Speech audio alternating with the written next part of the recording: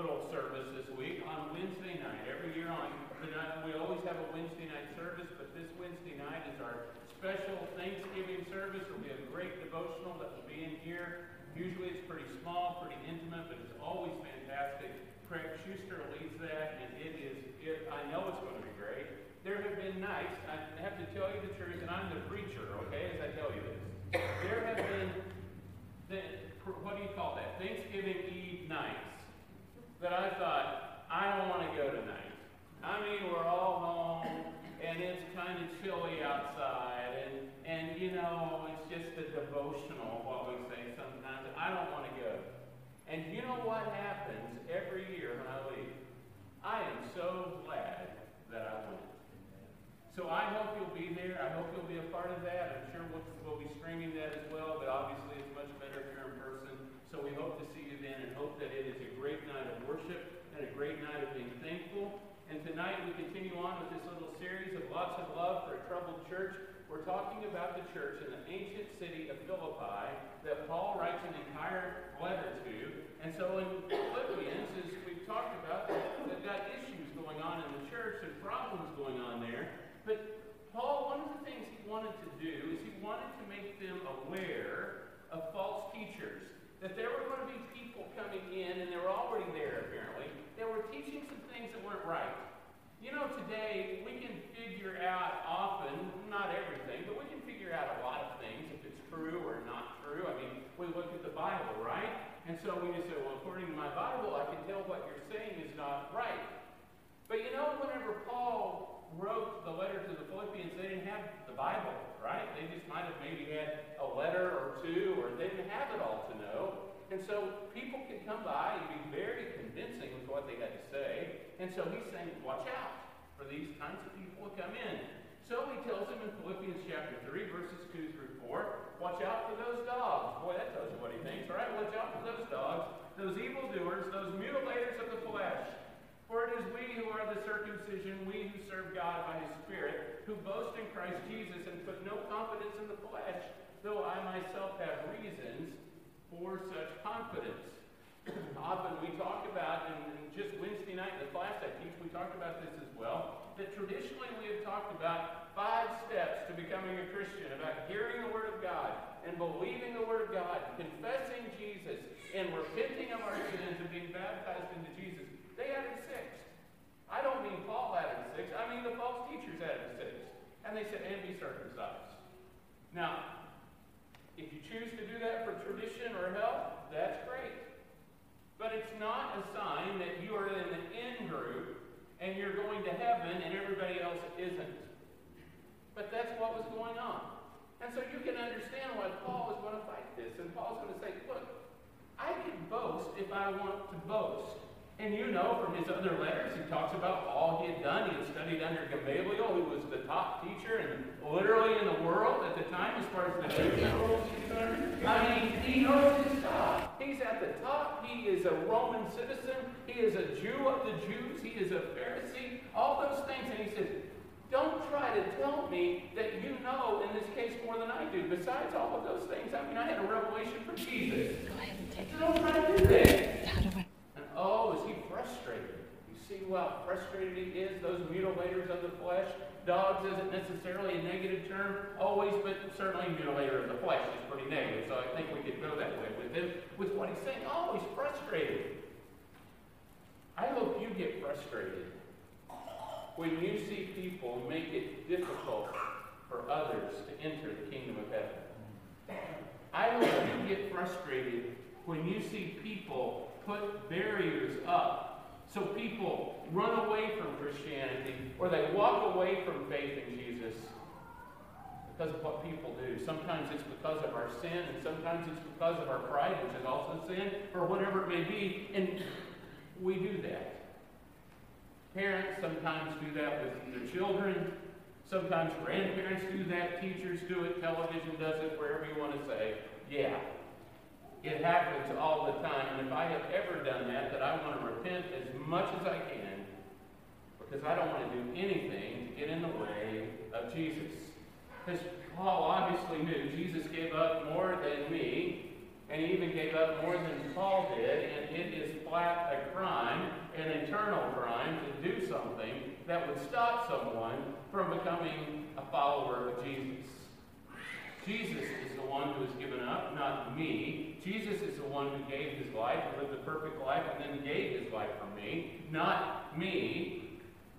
And so how dare I or someone else put a barrier in the way of someone from becoming a Christian? I also like what Paul says in Philippians chapter 3 and verses 8 through 11. And he's basically saying to the people in this little congregation in the ancient city of Philippi, hey, I want you to know how important this is to me.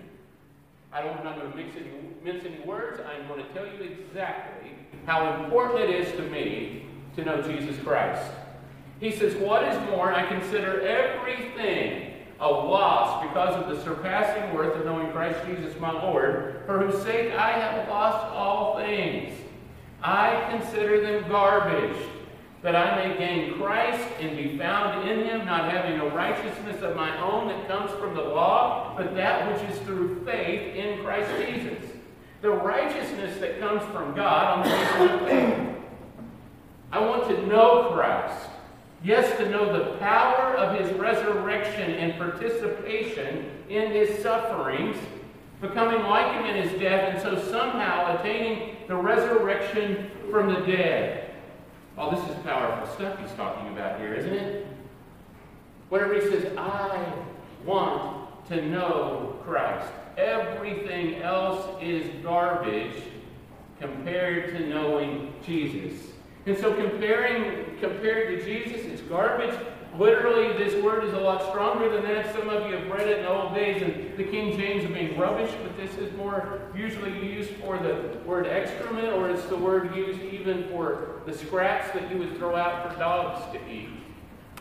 He says, everything I have done, can you all not hear me? Well, let me turn it on. There, now. Okay. I'm so glad you're with us tonight. Oh, the people who listen to this later, this is going to be great for them because they're going to go, I get a 7-minute sermon. So it's going to be good. Compared to knowing Christ, everything is garbage. Everything. And so when you look at Paul's life, well, what do you mean? You mean studying under the greatest person in all of the Jewish world is garbage? He says, yep. You mean being a Roman citizen is garbage compared to being a Christian? Yep. You mean the money and the prestige that you might have had in your life in the past is worth nothing? It's garbage compared to being a Christian? He says, absolutely, it is garbage. Those are tough words. Those are tough words. I wonder if we would say the same thing. Now, I pray we never have to figure this out. I pray that it never comes down, give your house over to the government or some other group, a terrorist group or whoever, or renounce your faith. I hope I never have to decide that.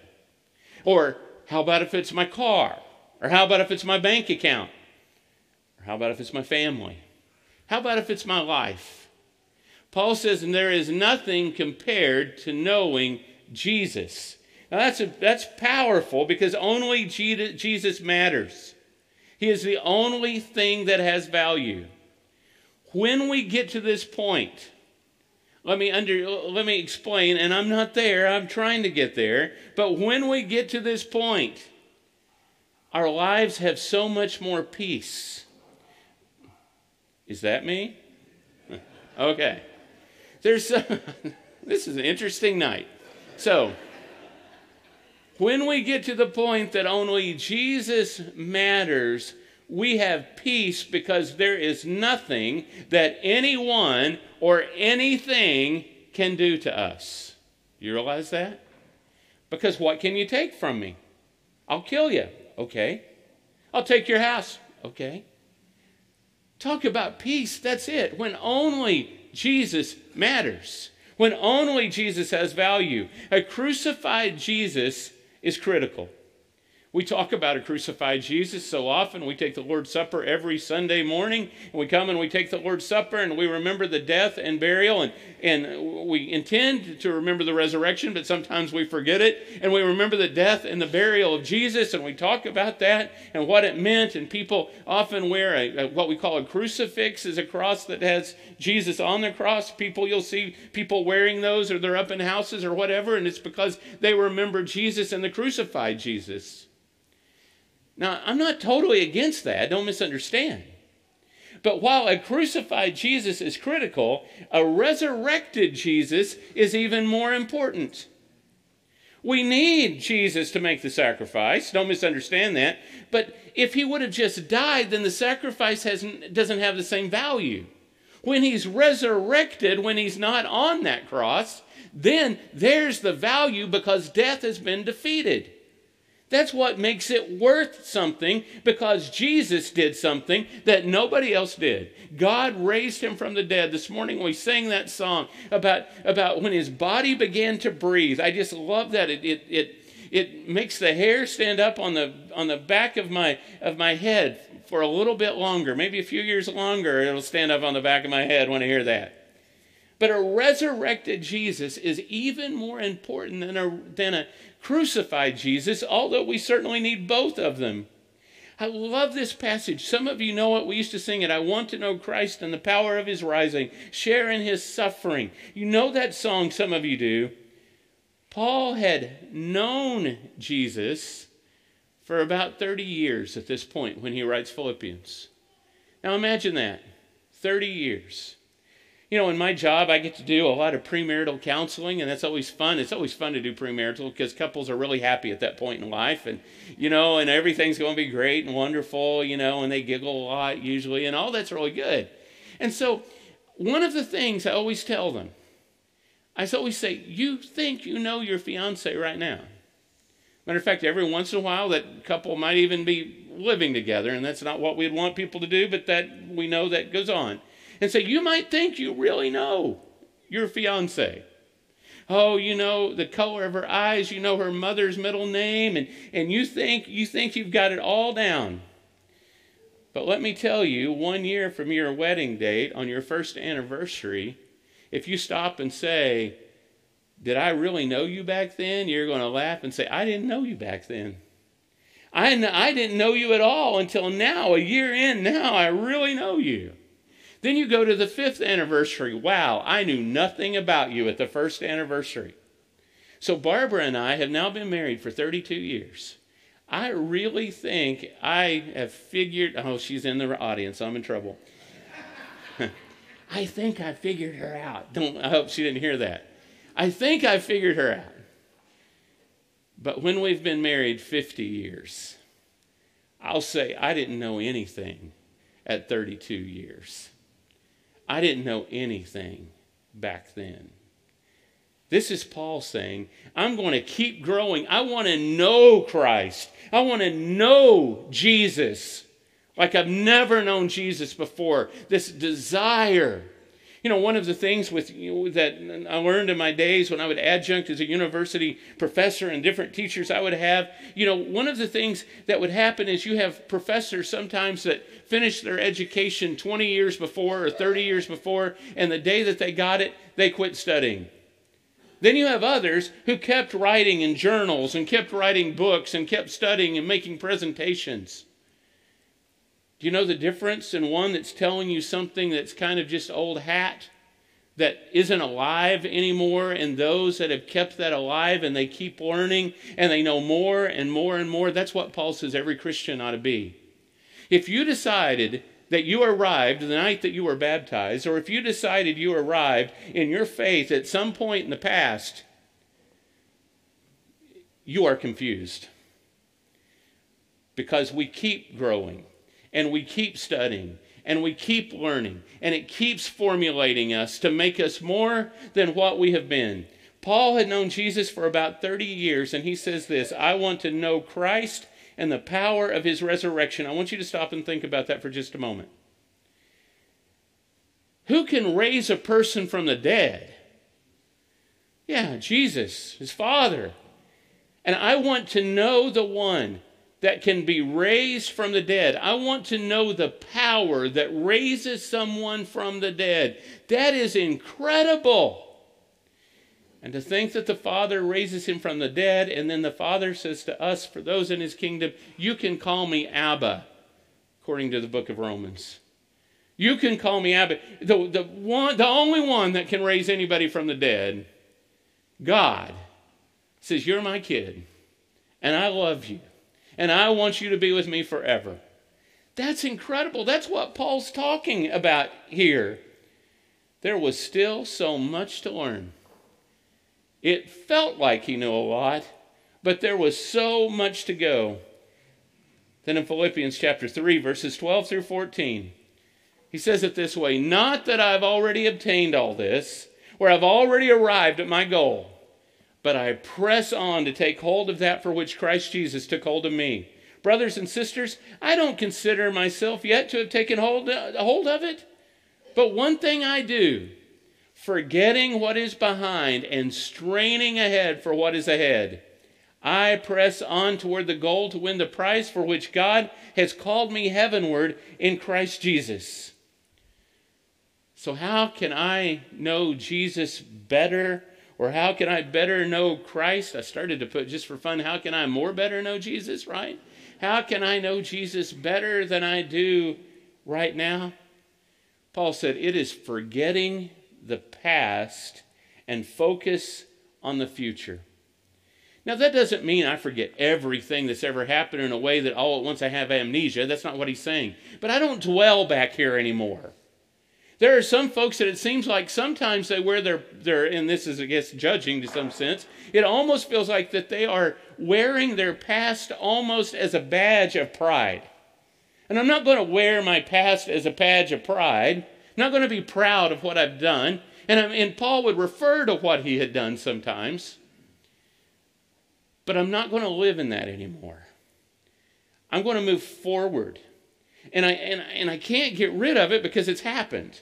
But what I can do is lean forward and to say, I want to know what's out there, what is in front. I want to know Jesus.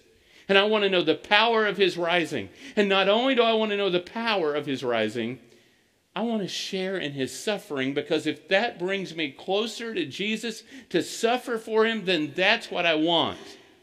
That is a man that is sold out for Jesus. He wants to know Christ. That's what I want. It's not where I am, but that is what I want. And so I keep learning. I don't stop learning. I just keep learning. And when I say I'm meaning we keep learning. We keep learning about Jesus. We keep reading his word. We keep praying. We keep interacting with other people who know Jesus. We keep up with what's going on in the world around us so we can figure out how that applies and how we can tell others about Jesus, how we can help people in the name of Jesus. And we just keep going. We don't stop. We don't say, after I have read a certain number of books, that somehow I am finally there. Years ago, I gave a man a Bible. And he was an interesting man in many ways. And so I gave him this Bible, and a few months later I saw him again. And I said, where's your Bible? He said, well, I don't have it anymore. I said, where is it? He goes, I gave it away. I said, oh, why'd you give it away? He said, well, because I read it all. Well, I try to explain, this is a reference book, okay? Here's another one. You don't like read the dictionary and then give it away, right? And say, I don't need it anymore. You're still going to have to go back to it. We keep studying God's word. We keep interacting with people and finding a way to know Jesus better. So my question for us tonight is, am I willing to know Christ? And understand that word know. Am I willing to know Christ? Not just the surface about him, not just a few simple things so that I would have the answers if I were on a trivia show. Incidentally, there was a wrong answer on Jeopardy that's going around these days about the Bible. Do I know enough about Jesus that I could carry on a conversation? That's not what I mean. Do I want to know Christ to the point that I say that I want to know the power of his rising, and that I want to share in his sufferings. You know, we have so much to be thankful for.